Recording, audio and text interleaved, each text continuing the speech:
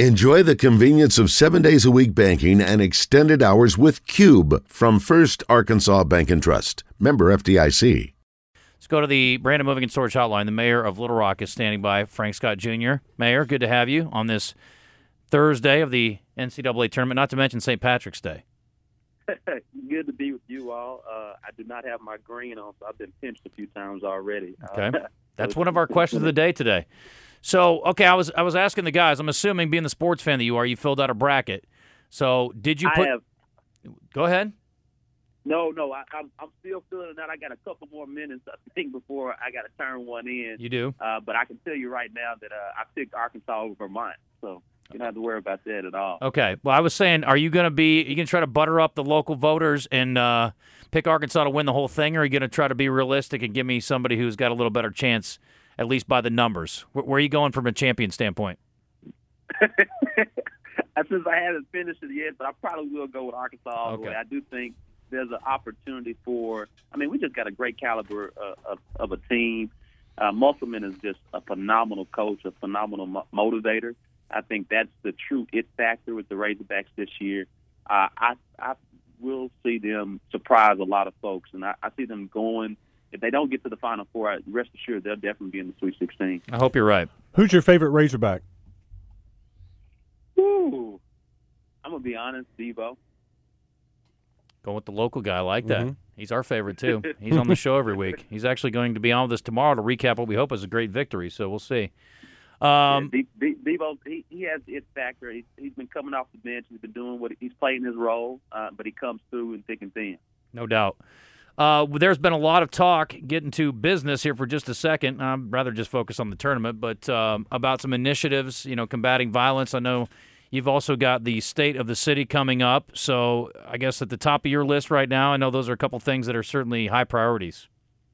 Yeah, so quick about fighting crime. It's a top priority for our administration. We're taking a dual approach of proactive policing with increased patrols, targeted patrols. Really grateful for the men and women of Little Rock Police Department, what they're doing to reduce crime. Simultaneously, we're also focused on prevention and intervention programs to address the systemic root causes of why crime even happens. One of those things that we're focused on for this summer, we're bringing back our Summer Youth Employment Opportunity Program, basically summer jobs for our teenagers.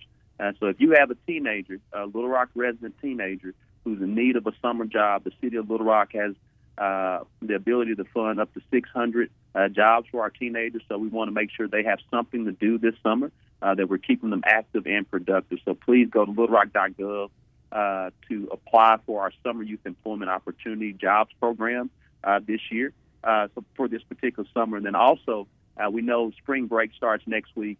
Normally, the community centers during the day are kind of closed for students because students are supposed to be in school, but we want to ensure that those students who may not be able to have any type of vacation plans, they have something to do. They're not just sitting at home. And so the community centers will be open during that point in time. And as you shared, on March 28th at 6 p.m. at Little Rock Southwest High School, we'll be having our State of the City address. And then there's a lot of great things also happening next week. As you guys know, from a sports perspective, we're going to be starting Real Deal in the Rock. And so that's going to be next weekend as well. And so a lot of things are going on in the city. Again, top priority is always going to be fighting crime. And we're taking a dual approach with both proactive policing as well as prevention. But also, we're focused on affordable housing. We just recently left a ribbon cutting for Madison Heights number 4 on 12th Street, where this particular new complex is going to be focused on single-family homes and affordable housing, knowing that our city is growing. We also still have to provide affordable housing stock for our residents. Mayor, what kind of jobs are you talking about for these teens? What are we looking at? So these jobs will be anything from working here at City Hall and across our city departments, as well as we have participating companies who allow for our students, our kids, to come to their jobs, and we fund them. So the company just allows them there and to learn soft skills, whether it's being a banker, a lawyer, any type of business. So we have participating companies here in the city of Little Rock that allow our students to shadow them, and we pay those students to be shadowed at those local companies. So it's both local companies as well as the government. Good idea. All right, Mayor, good luck with your bracket. We appreciate the time today, and we'll catch up in a couple of weeks, see how things are going in your bracket. Looking forward to it. All right. All right, very good. So Mayor Frank Scott Jr.